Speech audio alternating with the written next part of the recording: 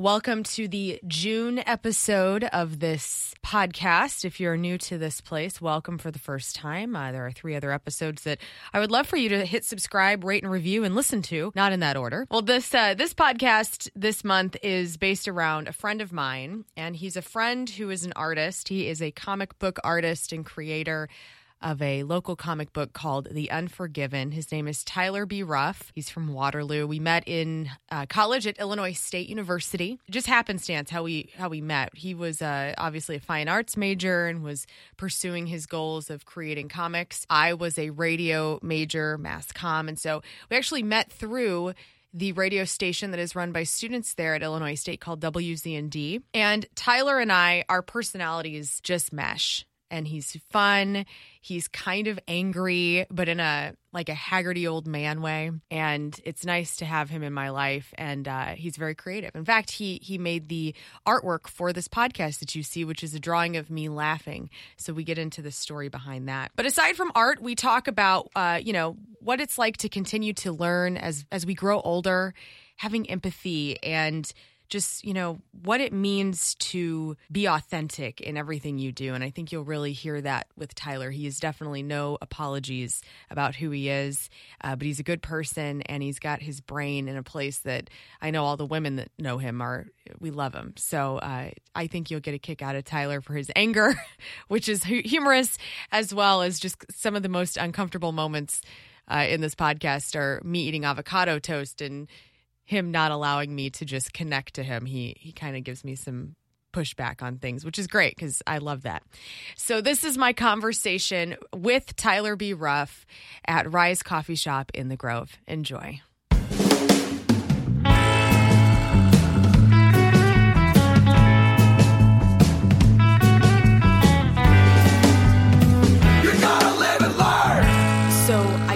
If we actually ever signed a contract, but we kind of had a handshake agreement that you would be on this podcast because you are the reason that I have art for this podcast. Kind of, yeah.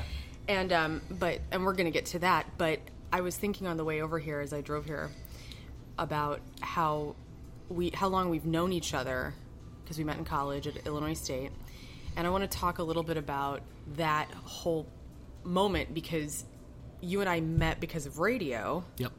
And I was the program director for WZND. Yep. And you came in. You're a fine arts major at the time, right? Right. And so why did you come into the radio station? Well, because I was just miserable and looking for a reason not to kill myself, and I.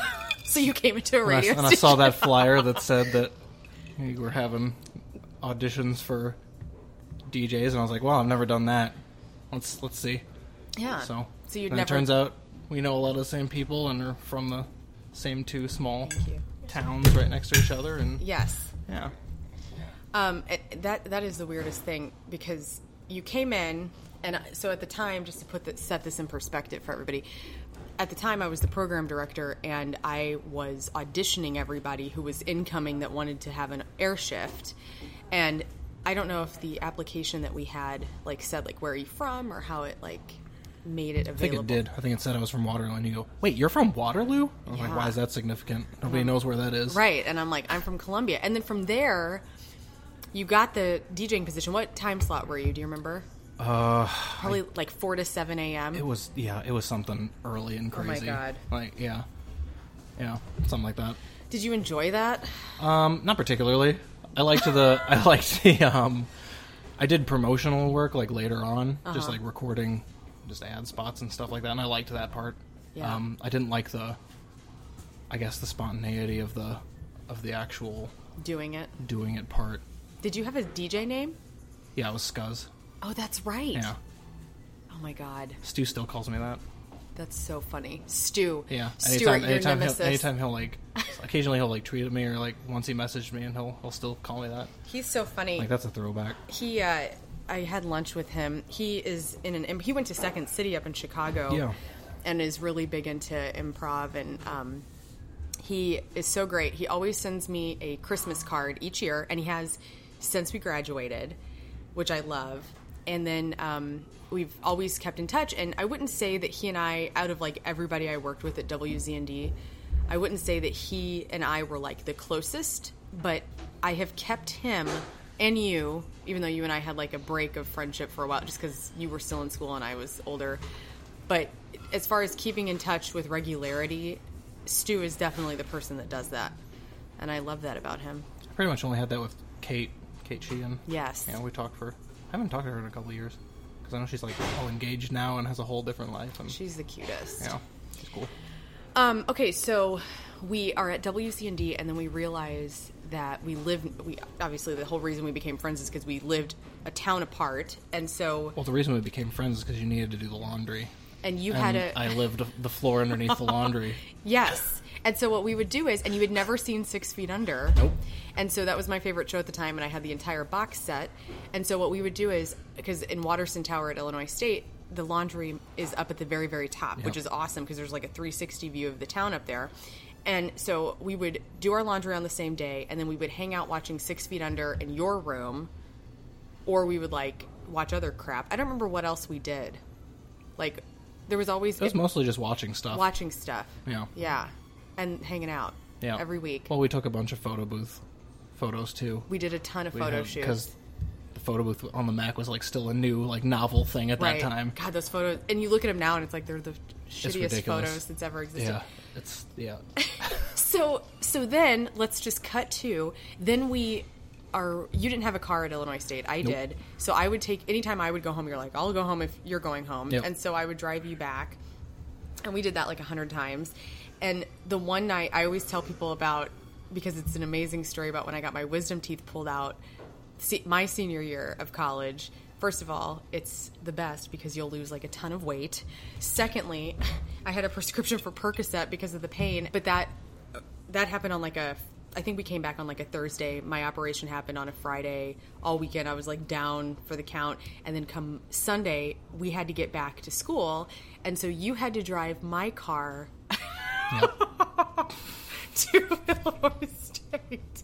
And so I didn't realize how bad the motion sickness would be with the Percocet. And so I had like popped one thing, and I'll just like sleep the entire way. And that is not what happened. That's not. I yacked all over Highway 55. Yep. So then, cut to, I graduate in December of 2007. And then, what year did you graduate, or what? 2010. Okay, so yeah, was it lonely without me up there? It was a lonely period. It's a lonely place, unless you're think? from Chicago. Yeah, I feel like it is. Did you, like, who else did you adopt from Illinois State that you're still friends with, aside from the radio people? Are there people? Not really. Really? Not really. What was it No, like it was a pretty being lonely an art experience. major? I can't imagine what that's like. Like, what were your classes? Well, the ones that I liked, I liked advanced drawing and figure drawing, and lithography. All the classes I liked didn't happen until senior year. Lithography, is that like making posters? Yeah, essentially like making prints with a press and stuff. Those are the ones I actually liked, but it wasn't until senior year that I found that and had professors who actually were interested in helping me get better at what I wanted to do rather than trying to make me do what they wanted. And like this is how I make my work, now do it this way. Right. Like that's not what I want to do though, and I'm here to learn how to do what I want to do better. And what did you want to do? Comics, illustrative work, and all they wanted to do was, abstract fine art. I'm like, I'm not into that. That's not my bag. What? Now let's talk, because that's obviously what you do now. You are doing what you want. I am, yeah, and I was then too. I just wasn't having any help with it. And we'll get to. I have avocado toast, and it's just banging up this millennial place. over here. Just I'm gonna eat this while we do this. I say this like I'm not. And I can hear I'm all the you. little crumbs and crap. Okay, so people, what's that called when people hate the sound of people eating? Well, there's misophonia, That's which is just the hatred of sound in general. Oh, maybe that's what it is. This has to be. This is kind of like that.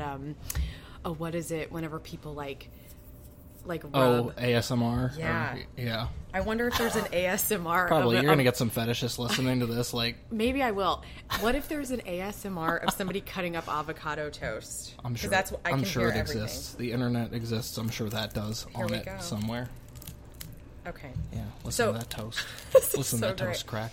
So, I want you to tell me when exactly you knew you wanted to do comics.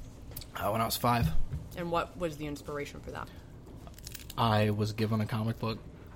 And what was the comic book? It was a Sonic the Hedgehog comic book for my kindergarten graduation. Aww. And it was like that, and then a couple of years later I got a Spider-Man. My grandma used to go to the pharmacy, the Revco pharmacy in Columbia, and pick up her prescriptions, and they used to have those like 3-packs of like just random comics, and there was a Spider-Man one in there. But Sonic the Hedgehog was the first? Yeah, just because I liked the character. Did you have a Sega Genesis? I didn't have a video game system until well into high school. It was like my senior year of high school. I had a Game Boy as a kid, did too. But that was all I had. Did you have Sega or Sonic the Hedgehog Game Boy games? No. All I had was like I had Pokemon and a few other games, like 1998. I had Game Boy and Game Gear. Yeah, Game Gear was Sega with Sonic and stuff. Yes. Yeah. Okay. So then, what drew you to loving comics? Where you thought, I want to make my own? It's just kind of how my brain works, and has always worked. Just like some things I can express textually, and some things, with images, and it's the perfect marriage of the two. There's just some things I can't express one way or the other, and it combines them both perfectly. It's really, one of the only mediums that works that way. And it's just kind of how my brain worked, and I was like, all right. When did you start, because I feel like you've been working on The Unforgiving since we were in college. Yep, I have. And when exactly did it start? I started making that in 2004. And I got like 7 or 8 issues into it, but it's all, not great quality because it was early. It was early. Right. And then I started seriously making it in college and publishing it in 2012. Tell me how this is a two-load question, because the first question is, and I'm sure you learned this as you went through school, how do established comic book creators, how do you say it, like illustrator? Well, there's like a team of a whole bunch of people that works on most books. Most people don't do it all themselves. Right. I'm just insane. But are they called illustrators or are they called artists? It depends what they do. Okay. Because there's a person who just like does the pencils, so they're the penciler, Okay. And then there's an inker who just does the inks, and there's a colorist who just does the colors. The writer does the script. There's just an artist who does the cover, and that's the cover artist, but I do literally all of it. Mm-hmm. So what was it about The Unforgiven that you said, okay, I want to start a storyline that's like this? And then how did you go about starting it? And was it like conventional? Like, do all comic book creators make their stories and their comic books happen the same way? Is there like a template to start out with? And like, how did you do that? And then I want to go into how The Unforgiven came about. Like, where did that storyline come from? Well, I did it wrong. Oh, great. I didn't do anything the way it's mostly traditionally done, like right down to like the medium. I was doing just all graphite, and some like indie comics and zines do it that way, but nothing like industry standard really. It's opened up a lot more just from 2013 to like the present day. There's just been a surge of diversity both in medium and in creators and in like methodology. Like it's all just exploded. Right. Which has been awesome and has provided just opportunities that weren't there before. But when I started, I wasn't making anything that was like how it was done.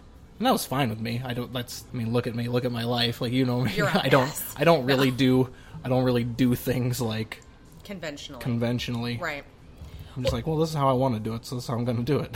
So then, okay, so you start it unconventionally, and you say the drawings, the first adaptions of the story, maybe, did you go back and redo them after you want to. Oh, you haven't done it yet? I really want to. Okay. Every time I look at, like, my first few issues, in the graphite, I'm just like, one day I'm going to go back and redo all of these in the ink and the Copic markers and the digital coloring like I do now, one day. But I also am sitting on that because I wonder if it gets picked up by some publisher. I'd like to do Image or Dark Horse or someplace that does creator-owned work. If it does get picked up with that and they want some things to be done like a little differently, right, and I'll have already done it over once. So you're like waiting. Yeah, so I'm just kind of waiting on that. Isn't it? I mean, for me, I've never bought a comic book. I've never as close to a graphic novel as I've attached myself to is the movie The Crow. Like that's you know what I'm saying? And that's based on a graphic novel. Yes, so there you go. But I've flipped through the graphic novel version of that movie, and so do you have to start with edition 1, like the first for mine book? Specifically? Yeah. Yeah, definitely. So then, or you'll be lost. So people, like when you go and you sell your comic books at comic book conventions, are people looking at the first version, the first issue, and saying, "Oh my gosh, there's such a difference"? Or did you printed that obviously? But like, how many editions are there now? How many issues? I'm working on the 14th overall issue of the series, but it's the 11th full length that I'm working on. I've got 3 like half issues in there, and those are kind of injected throughout the series. Yeah, it's the 14th overall. And so yeah, people mostly pick up the first issue, and I've like redone the cover for it at least, and put out a different. So all the ones that existed with the first cover are done. Like that's if you have that, and someday I make it, congratulations. That's going to be worth a lot of money. That's going to be worth a lot because that's all there is. People pick up either the volume 1 and 2 like set because I sell those at like a pretty big steal, and that's the first 8 full-length issues and then like 3 half issues in those, and then they'll pick up just the number 1 like issue a lot. So what is the story about? It is about a group of rebels trying to take down a corrupt government after a war has destroyed most of the planet. Okay. And what is the time that's set in? I've left that pretty ambiguous just because it could be anywhere, anytime. It could be today, Yeah. And a lot of it, it's really unfortunate because a lot of what I've written was like almost a decade ago now. Right. And I was like, oh hey, if we don't deviate from this path we're on, this is the horror show that could result. And then I just sit here making my slow comics, watching as like the world burns. The world becomes the reality that I said a decade ago was going to happen. And I'm like, well, shit. What if you're writing what's happening? Like the never-ending story. Yeah, I'm making this happen. Yeah. Well, in that case, I don't know.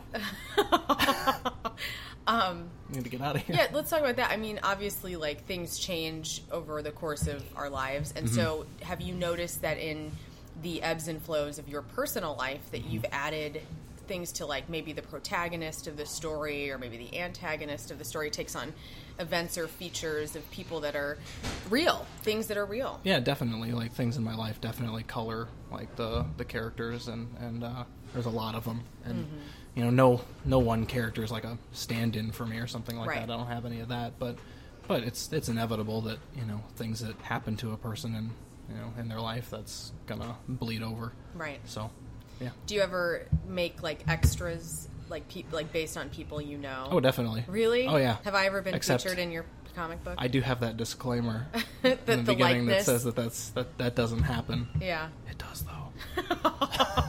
But it doesn't though. Right. It does, but it doesn't. Yeah. Yeah. That's right. You can use my likeness in any way you want forever, and I don't really care how it's used. I'll take you up on that because I'm always like, I need somebody. I need somebody this. to kill. I need somebody to be this.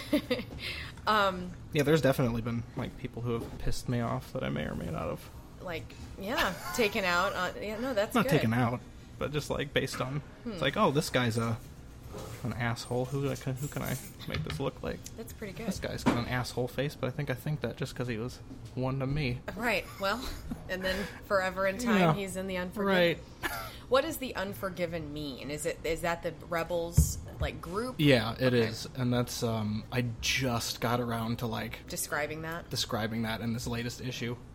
Because that was the place it was supposed to be, so it finally took that long. Yeah, it's because basically one of the government soldiers is just telling these people that their crimes are unforgivable, and they're like, well, we don't care, we'll be the Unforgiven then, and we're gonna take our world back. So wait, so you're into you said 14. So then how long? Because the thing that I don't understand, and all my friends, you included, are part of this culture of nerddom where like for me, I don't understand. I mean, I understand where all these movies that come out based around comic book heroes and whatever they're endless. And so like I don't understand, is there an expiration date, an end date on comic books? If there is, I don't think we're going to hit it for quite some time. Really? Well, I mean, it's been going on since the 30s, and no, I don't mean like are. I don't mean like that they will become extinct. Oh, I see. I'm talking about like for Stan Lee, for instance, like the characters he's made are there volumes and issues that are character specific that go on for 25 books and then they stop because there's an end? Yeah. Okay. There's lots of limited series, and then there's ongoing series. Yeah. So mine's a limited. It's just 50 issues, issue 50. That's it. It's done. So do you have like storyboards for each issue? What's going to happen? Yeah, I've had the whole thing written since 2010. Oh wow. So it's done. It's just the illustrating part that takes forever. And let's talk about that. Like, so the illustrating. So you are. Tell me how often you're working on this. I work on The Unforgiven Sunday, Monday, Tuesday, Wednesday, and I put in at the very least a 12-hour day on those days. Oh God. Yeah. I'm working right now. Are you? Kind of. I'm talking about it. Yeah, this is work. So, this is work. I mean, not really, but... 12-hour days? Yep, 12-hour days. What happens, like... okay, so then what does that mean? You have an art space for everything you need to do in your house. Mm-hmm. Yeah. I've got one at my parents' house and then one at my apartment. And depending on where I am, whichever day I'm working, And so then... if I have to be there, I'll just take my work there, and then I'll go work there and then bring it back home. And do you... have to like stretch your arms out? Like, don't your arms hurt from drawing? All of me hurts all the time. I'm hurt too. I think that's just part of being alive and being old. Yeah, life hurts. I'm 30, but I feel a million years old. You seem a million. I feel it. People are going to listen to this and go, I don't understand. Who is this old bastard? Who's this old sad bastard? All right, well, let's pause The Unforgiven and go back to our friendship. Because, so, you graduated in 2010? From college, yeah. And then you came back home, and then, I mean, you pretty much hit the ground running with making sure that anything that was going on, like Comic Book Day or conventions, that you were getting yourself in there. So chances are people go to these things. Maybe they've even seen your booth at, like, festivals. Yeah, hopefully. Conventions, hopefully.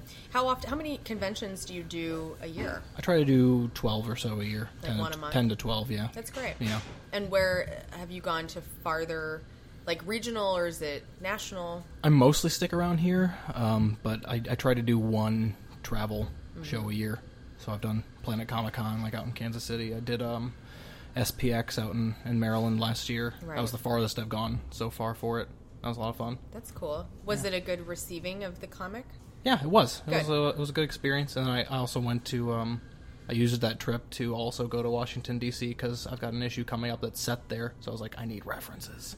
Yeah. So I went and booked a tour of the White House. Almost didn't get in. Thought for sure they were reading my stuff and was like, this guy can't come anywhere near here.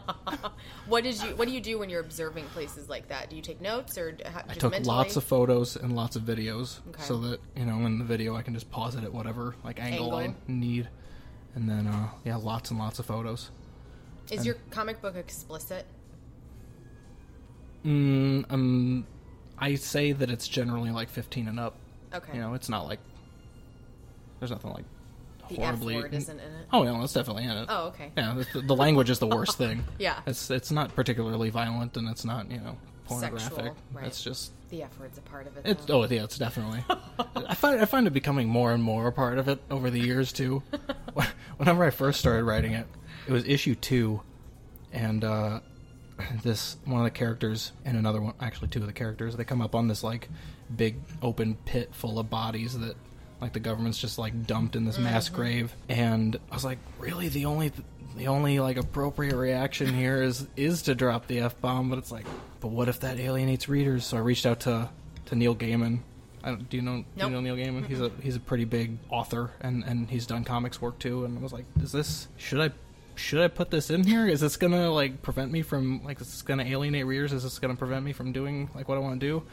And he actually responded, and he was like, I feel like I put it in Stardust whenever I was writing it because I wanted people to know like early on, you can stop reading now if you have a problem with this. If you have a problem, right? And he said, I don't, those aren't the kind of readers you want anyway if they're the ones that are alienated by that. And I was like, oh, you're right. So I put it in there. I had no qualms about it since. Did you ever get to meet Stan Lee? I did. I met him once when he was here. I gave him my first issue of The Unforgiven. Aww. And, I said, thanks for everything. And he signed one of my copies of Spider-Man. I said, how you doing today? And he stopped for a minute. Like nobody had asked him yet how he was. Mm-hmm. And he paused and he thought and he goes, well, nobody's hit me yet, so pretty good. Oh, that's good. How old was he when he just died a year He ago? did. I think he was... Oh. I love it when random honks happen. Yeah, oh, sure. that's a fire truck. Let's let this happen during our episode. All right. There we go. And it's gone. I think he was 95, if I remember right. Wow. Again, I don't like... I met him when he was 90. I don't have like a background with comic books at all, but all my good friends are comic book nerds, and so whenever I went to go see Captain Marvel, and they did like the tribute to Stan in the Marvel intro, I mean, I even got sad. You took Chelsea to that, didn't you? I did take Chelsea. And then she's like a huge Captain Marvel fan. Well, what's funny, so Chelsea, for people that don't know, Chelsea's my best friend, and you're actually dating my best friend. I am. You have taken one of the people that matters most to me, and you are dating her. Well, it's your fault because you introduced us a year ago. This is true. It's so funny to me, like, thinking about that. It's, yeah, that's hilarious. But I did take Chelsea to Captain Marvel because that's her favorite, and so when we had the press screening of that, I was like, oh, I have to take you because I wouldn't have gone if she didn't want to go, but she wanted to go, so we went. And, I don't even get into this stuff, and I'm crying in the movie, too. So they're definitely good movies. They just, I wish I had and I just don't. It's like sports to me, where I just don't have the drive to know more. And mine is the opposite, where I'm that way about sports. Yes. Well, I do not care about sports at all, but, but I have to, like, kind of care because, again, like, right. Tim is big into sports. So I have to, like, have some interest to help him. I'm so glad I don't even have to kind of care. So much to the disappointment of my father. Your brother is a sports person, though, right? Oh, yeah, he is, too. Yeah. So he can be Dad's sports kid. There you go. And is. Now, let's talk family. So, your family life, you have a brother, parents are still married, live in the country. Yep. And so, where does this artistic ability come from? I had to do something to entertain myself. Really? We didn't get the internet until 2005. That's good. At my parents' house. So, it's, I just needed something to do, and I found that enjoyable. And because I was I was drawing and stuff before I even started reading comics in kindergarten, like 5 years old. I would spend recess drawing stuff, and so it's just kind of, I don't know, it was just kind of inherently in me. That's interesting. And it just, my mom's, she was kind of like artistic in high school, but she didn't really pursue it. Right. She does like interior, she likes interior decorating. But your, like, grandpas or grandmas, anybody like that through your lineage? No, not that I know of. I think I've got a sketchbook of my great grandmas on my dad's side, but my mom was always very encouraging about it, and I guess that's all you really need is just, well, I'm interested in this, and then have someone push you a little bit to do it. Be encouraging about it. Well, that's the truth. I mean, family is so important with getting behind and rallying behind their kids, parents, but it could be anybody. It could be an aunt. Like, for me, my grandma was really a pivotal part of my confidence in my life. And, like, I'm sure if my mom would listen to this, or my dad would hear this, or whoever, like, they'd say, well, what about us? And it's like, well, I think that you find somebody in your family, whether it's immediate, like your mom or your dad, or, like, for me, I was really close to my grandma, and she definitely, like, instilled in me the you can do anything attitude. Yeah. And I just think that is so important for kids growing up to have in an early part of their life. And then it doesn't have to be as pressuring in their later years, because I feel like you kind of grow your own legs about it. But, without her, like, she passed away in 2011, and so she didn't get to see me flourish in my career. She got to hear me on the radio a few times, but, like, nothing like I'm doing today. And I think that if she were still around, it would be so interesting to see what she would still be bringing to my heart and to my joy every day. My grandma was very encouraging of of my art too, and doing that. I'd spend summers stapling computer paper together and making crude comics, over. Well, I had like some character who always wet his pants all the time, and just that's what you do when you're why that age. Because it's hilarious. Like when you're like in 4th grade or something, some guy peeing his pants all the time is the funniest thing in the world. And then my 4th grade teacher would let me like read those out in front of the class. As an adult, I'm like, huh, what a rebel! Like she could have gotten in trouble for that. Yeah, nowadays nobody's doing that. Yeah, that's really funny. Yeah, but she was my grandma was always very encouraging of that. And then after she died, she didn't get to see me publish my first book either. That happened like right after she died. And we found a folder, like a manila file folder that she had saved, labeled Tyler's drawings from when he got serious. And she would just like save all these it was so embarrassing. She'd save like napkins and crap that I'd scribble on. And it's like, don't save that. I threw this away for a reason. And you dug it out of the trash and you put it in this folder. And my mom did the same thing. Like, I found stuff that my mom saved that I threw away that I had drawn on. Like, oh, Mom. If I ever become a grandma, I will do that to my grandkids. And I'll do it to my kids, I guess. But can't wait to be a grandma. All right, so then, grandma is on the right track with being supportive. Mom, would you say that you're closer to the female people in your life than men? I would, yeah.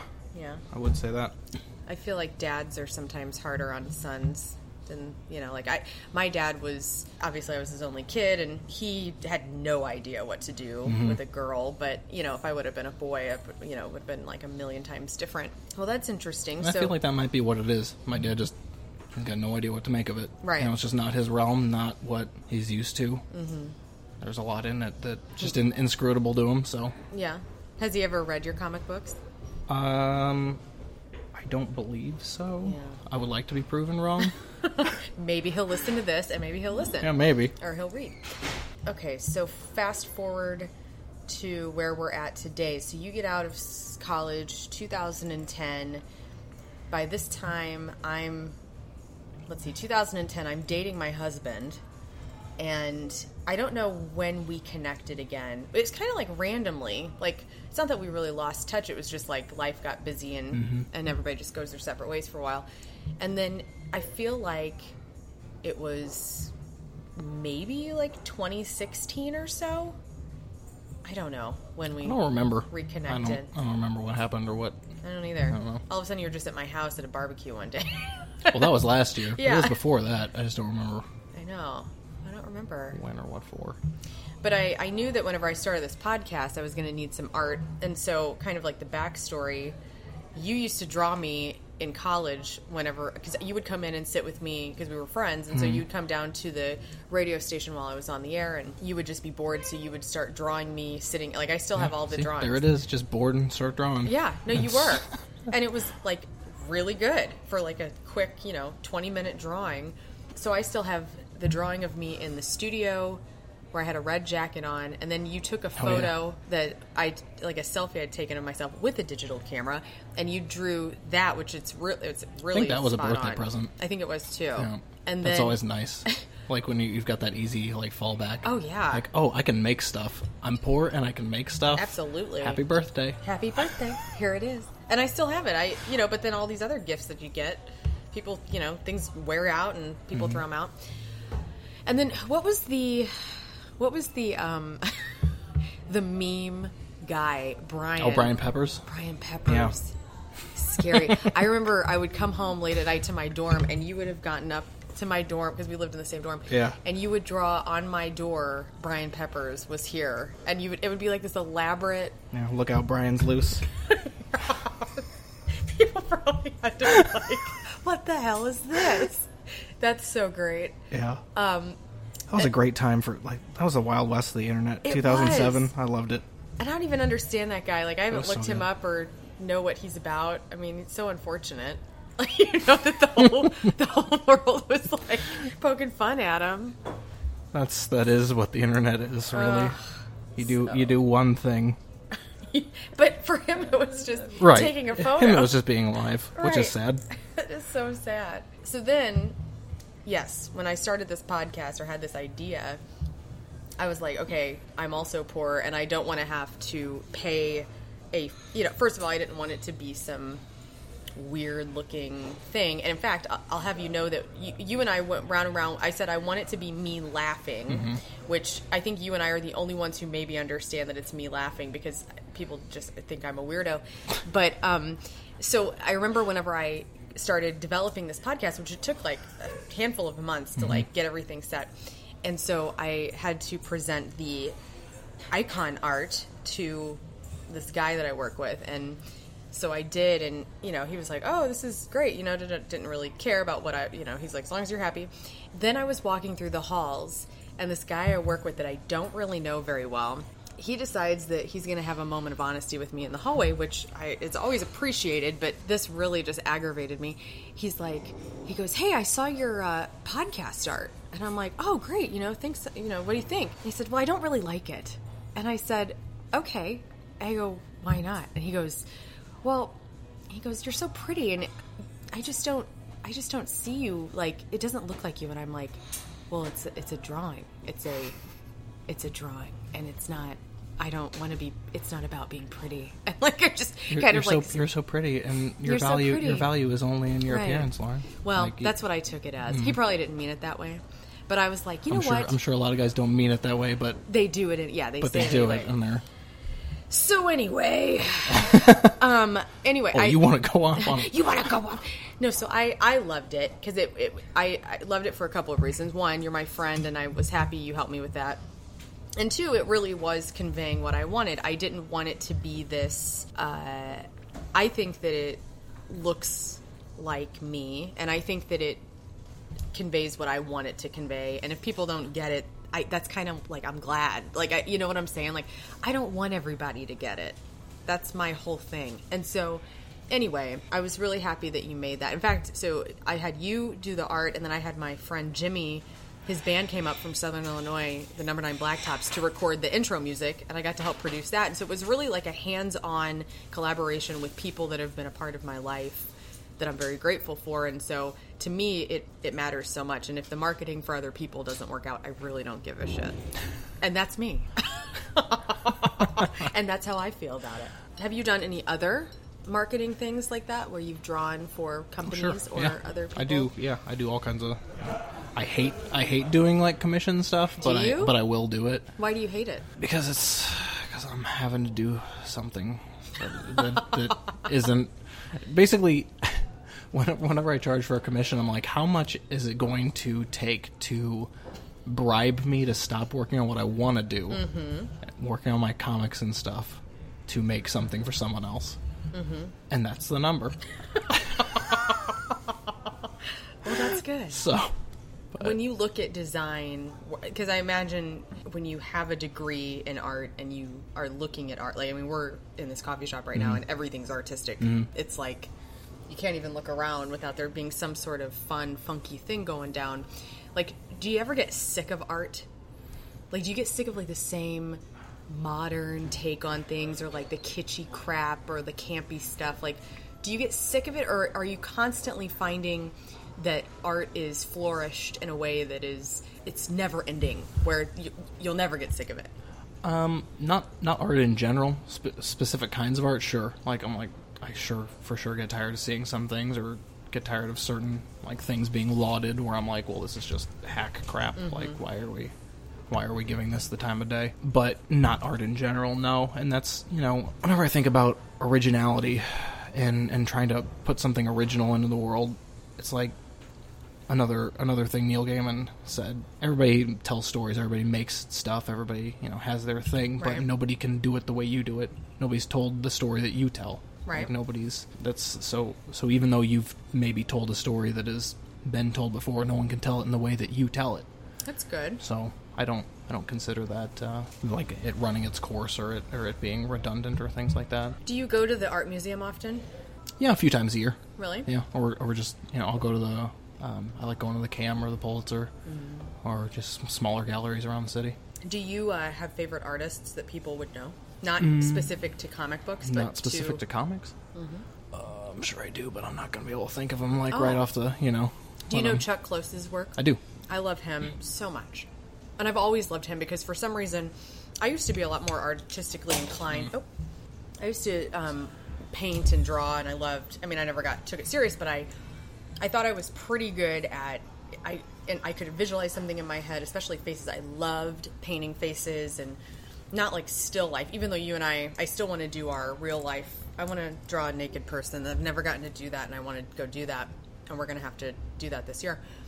But I love like the human features of a face, and so I would find myself like, and I still do it in like meetings that I'm in, where I'll start doodling faces and eyeballs, and I have a specific way that I do it, and so Chuck Close with his pointillism, and when he gets up close, and I just love how big all of his, not all, but like the one at the slam is, it's not him, it's a different guy. I can't think of who the photo, or not photo, but the pictures of, but, you're far away from it. It's this massive, 20-foot crazy canvas.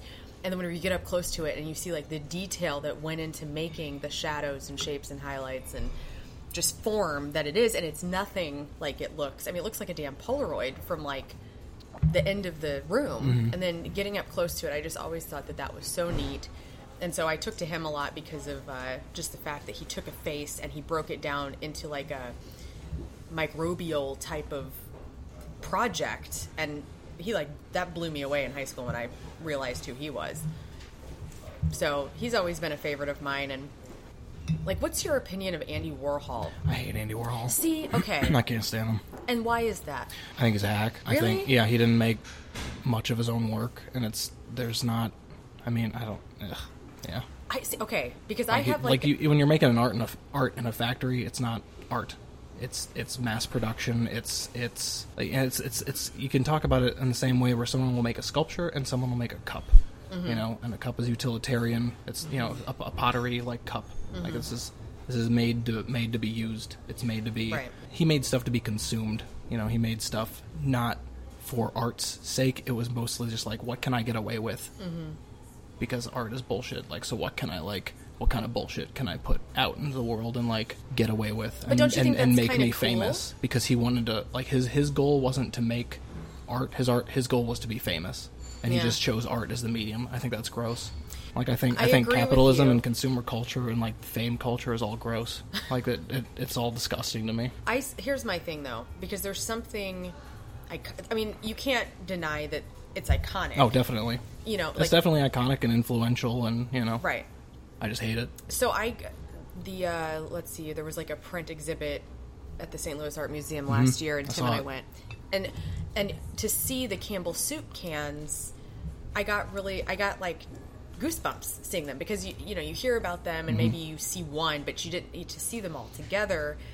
It blew me away. And the thing that I have, and I don't know a lot about Andy Warhol. I know Studio 54, and a lot of the thing I like about his artwork, and I've always liked, is the colors, and I like it because that mass production, the Mick Jaggers he's done, the Marilyn Monroes, the Cowboy, it was James Dean Cowboy, I liked all of that. It was visually it connected to me in a way that I wouldn't say in an art way. I'm not looking at his stuff in the same way that I'm looking at Chuck Close's stuff, but I'm looking at it going this appeals to me because I like funky colors and I like repetitive imagery and I like a lot of things that he did, but I can also understand where you're coming from a more educated opinion about that consumerism and things like that. And that's fine. I'm of the position that you should just let people like what they like. Right. And that's, unless that thing that they like is hateful fascism. Right. Right. Yeah. But personally, no. Mm-hmm. Yeah, not for me. Okay. Yeah. What does your apartment look like? Do you have your artwork up? Because I used to live with an artist, and his stuff was, and I really enjoyed his artwork, but our apartment was devoured in his artwork, and it was just, it was a bonus that I actually really enjoyed his art. But I always wonder, if you're an artist or you make imagery for a living, do you put that up? And is that narcissistic to have your own artwork all over your house? I don't. I have one piece that I did up.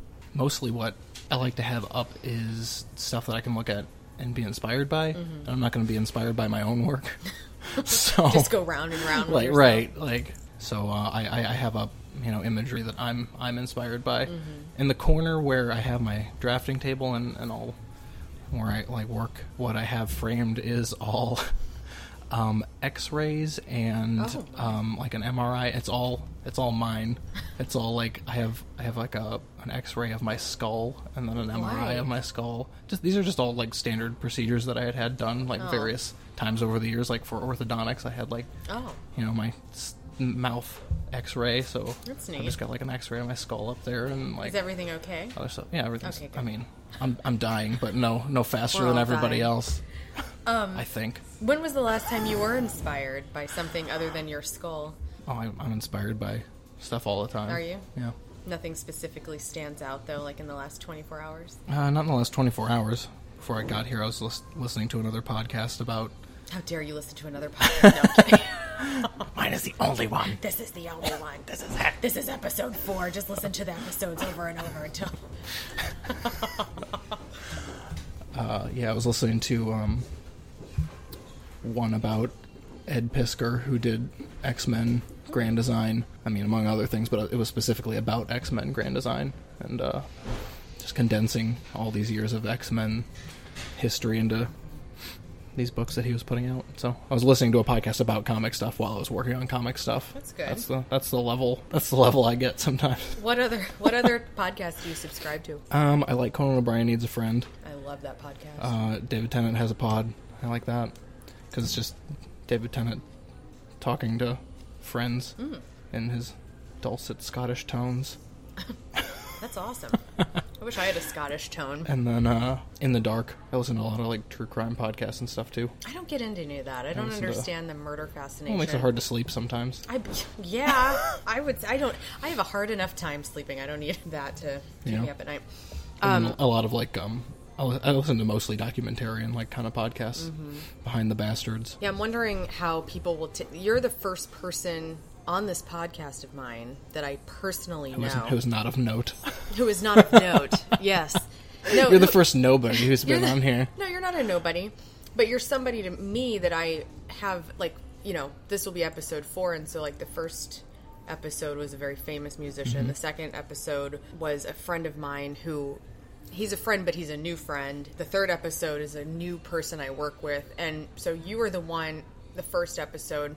that it's like a personal connection. And I'm wondering what, especially for podcasts, because if you listen to all these different podcasts out there, it just sounds different and it sounds more relaxed when it's two people that know each other well. Conan O'Brien Needs a Friend. Like, there's been a couple of interviews with him where I go, he doesn't know this person very well at all, and you can tell there's some sort of tension there. And then there's the other podcasts that he's done where that they've had a great rapport and they have a great history and whatnot. Like the one with Timothy Oliphant. I haven't listened to that one. That was a good one. I loved the David Sedaris episode. I haven't heard that one yet. Oh my god! My roommate in college, Crystal, who you know, she would read David Sedaris books, and I never read them for whatever reason. And then listening to that Conan podcast with him, I fell in love with David Sedaris, and I'm like, I have to buy all of his books and know everything about him, and he's so interesting. I knew Amy Sedaris well, but I'm so, what a cool thing that this type of media is doing for people everywhere, not just famous people, but giving insight to locals, national people that people should know. So I think it's good that you're sitting here with me and talking, and hopefully people understand that we have a very humor-filled, relaxed, ridiculous friendship. Maybe. Maybe they'll think maybe they'll think I'm just I don't know. Maybe they won't. I'm trying to think of all the dumb crap we used to say to each other, which we were doing it on the way here with the texts, because all I had to say was 1:30, and then you're like, okay, and then when we were supposed to be at the gramophone, but it was too loud, you're like, I have arrived. And it's just like the way that we talk to each other. I don't know if people would understand, which is how I am with a lot of my friends. I just move through the world expecting people to not understand. Yeah. I've been a weirdo my whole life. I do too. But yeah, let's talk about that. So where were you in the hierarchy of high school, literally? Like, give it to me straight. I got along with everybody, and everybody pretty much got along with me. Yeah. I was just kind of like, I never had like a... Click, really. Right. I just... I was in drama. I was in a bunch of other social clubs. I just kind of, got along with everybody. It was nice. It's not hard to get along with everybody. Not then. At least wasn't for me then. Yeah. It seems to be becoming more and more polarized these days. Do you think that's because, like, as we get older and we become adults, you start to harden up? Everybody does, not just you. I think potentially. I mean, because in your youth, you eventually solidify into the person that you're going to be, and you need to be careful about who that person is. Right. And I think a lot of people do get closed off to, like, well, this is the way things are, and this is the way I'm going to live my life from now on. Right. And then they just become closed off to having that challenged or questioned, and people just don't respond well to having their foundations shaken. And they should, and they need to, because that's how we grow. Absolutely. In fact, people just stop growing. They allow themselves to stop growing. Do you continue to learn? Oh, definitely. Yeah. I am in no way the same person I was like a year ago. I agree with that. I'm too. I find myself going to like St. Louis Community College's website often and looking at different courses I can take. Like I've taken handfuls of them through the years. I could do like 1 a year, 2 a year. And like the latest one I did was an improv class, and I'd never done anything like that before. And it was so great because it kind of sparked a new love of humanity, a new love of humor. You know, it was very interpersonal. Got to, you know, there was old, young people in there.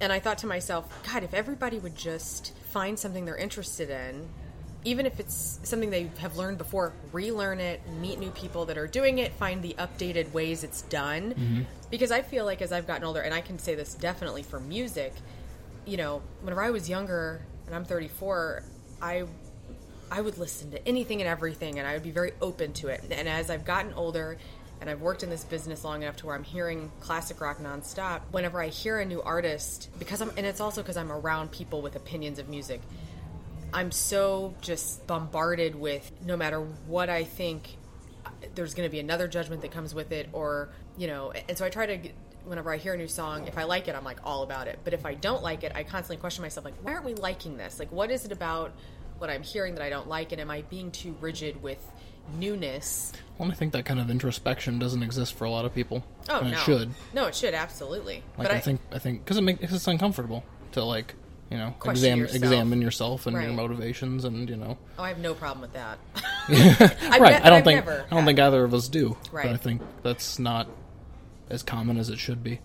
I also think people don't, like, and a big buzzword is self-care right now. People are using that term a lot, which it's okay to use that, but, you know, I think about how normally people don't check in with themselves, really. Mm-hmm. Like, I'm going through another bout of therapy. I just started up with a therapist again, and, you know, it's not for, people hear that, they go, well, what's wrong? And it's like, well, nothing's really wrong. I'm just trying to figure out some things, and I don't want to necessarily burden the people that my confidants with everything. Sometimes you have to get yourself to a place that is unfamiliar to really understand what's going on. And so I like, the thing about me is through different periods of my life, whenever I've had a therapist, it's because I've either needed that outside source of an opinion, or I want somebody that is completely clean slate to show me what I'm not seeing. Someone objective. Yes. Yeah. And that's hard for people, you know? But I will say, with this therapist, you know, one of the things that came up this last session, it was like, she said something about me getting on like an antidepressant, and I'm totally fine if people take those, but I'm, in my own choice, I have never taken them, and I don't wish to take them daily or anything like that. I hear you. And so, and especially with a job where my personality is like, I have to kind of be consistent. I can't, I can just all of a sudden like, hey, I'm the sunshine. Like, I'm not a sunshine. So like, mostly I'm sunshine, but like, there are some pretty dark moments. Like, but I think that's my personality, and I can't just not have that. And so the idea for me doing something like going on a daily antidepressant, it just isn't for me. And so anyway, what I'm trying to make my point here is that people need some more introspection of themselves. And I think that plays right in line with self-care, where I wish more people, especially, there's probably so many empaths in the world that don't even realize they have that gift to connect on such a deep, understanding, personal level with a person that they may not even know. And that is, to me, something that I think the societal pressures on men and women in different ways kind of divide us to not having that introspection, right? I mean, and so I'm always amazed, and I hate saying this because it sounds sexist, but I'm always amazed when I have a great group of friends that all the guys are respectful, loving, understanding, empathic, humorous individuals who, and I feel like we kind of cluster together because of those values that are at our core. And it's just, I'm always amazed with the upbringings of those people that make it out that way, you know? Yeah, because it's not typically like the male experience that No. I had like growing up, and I turned out the way I did inexplicably. Right. Like it was just a good combination of other factors that allowed me to come on to a place where I'm Existing like this. Yeah. I agree. I share that with you. Like, from coming up from a podunk town called West Frankfort, Illinois, where it is not anything to be excited about, in my opinion. You know, I came out with such an open, free, loving mental state. Like, I didn't have any of the darkness that came with small communities that are rural like that, you know? And I think, you know, our generation's parents, I think, still came from a lot of that mentality where it was, you know, oh, we don't talk about our feelings, everything's fine. Like, Yeah. everything's on the surface, like, you know, that's honestly kind of very British, like to keep calm and carry on kind of thing. Right. But in this, I think in this society, it's more about, like, don't show your vulnerability, don't show your weakness, or people are going to eat you alive. Oh my God. I'm all You about know? the vulnerability. Yeah, well, it's honest. It's real. You know, it's authentic. I'm about that. Yeah. You know, I'm not about the putting on a front. And people will eat you alive. I mean, Oh, they will. They most know. definitely will. and especially now with how reachable everything is. Like, I love Kate Hudson. I love her. I'll go, and I have nothing but gorgeous things to say about her and her family. But, you know, you read through some of the things that you'll see people that are hateful, and they're hate-filled, and they have no business bringing any of that crap that is literally about them to a person that has no business even seeing it. Like, Well, and it's easy because they don't have to. They would never say anything like that to that person's face if they were sitting No. in front of them. But you got a screen dividing you, and Right, it's it's safe. easy to just do. yeah. And I operate the same way online that I operate in, you know, real life. Don't say anything online I would never say to a person's face Me as well. ordinarily, because that's just not the level of, like, that's the level of authenticity I want to maintain. Right. You know. Well, you are very authentic, and I think that if people got to read The Unforgiven and see it and see how much hard work goes into creating like you do, I think that they'll be very impressed with you, Tyler B. Ruff. Perhaps. All right. I'm terrible at selling myself. Yeah, you need I him- will you need an always sell agent. myself. I'm not a businessman. I'm an artist. I'm a great. creator. He is that, a creator. Much thanks to Tyler B. Ruff for sitting with me in the Grove at Rise Coffee Shop, which is an excellent place to go. There were tons of people around us on their laptops working, and it just had a really chill vibe upstairs. So make sure if you ever need coffee and you're around the Grove area, you check into Rise Coffee Shop. And next month, we will have a guest, a local business owner who I think you're really going to enjoy as well. But if you have any suggestions for guests that you'd like to hear interviewed on this podcast, I am more than down for suggestions, honestly. You guys have a great month. We'll talk again on July 6th when episode 5 comes out. Thanks for being here. Peace.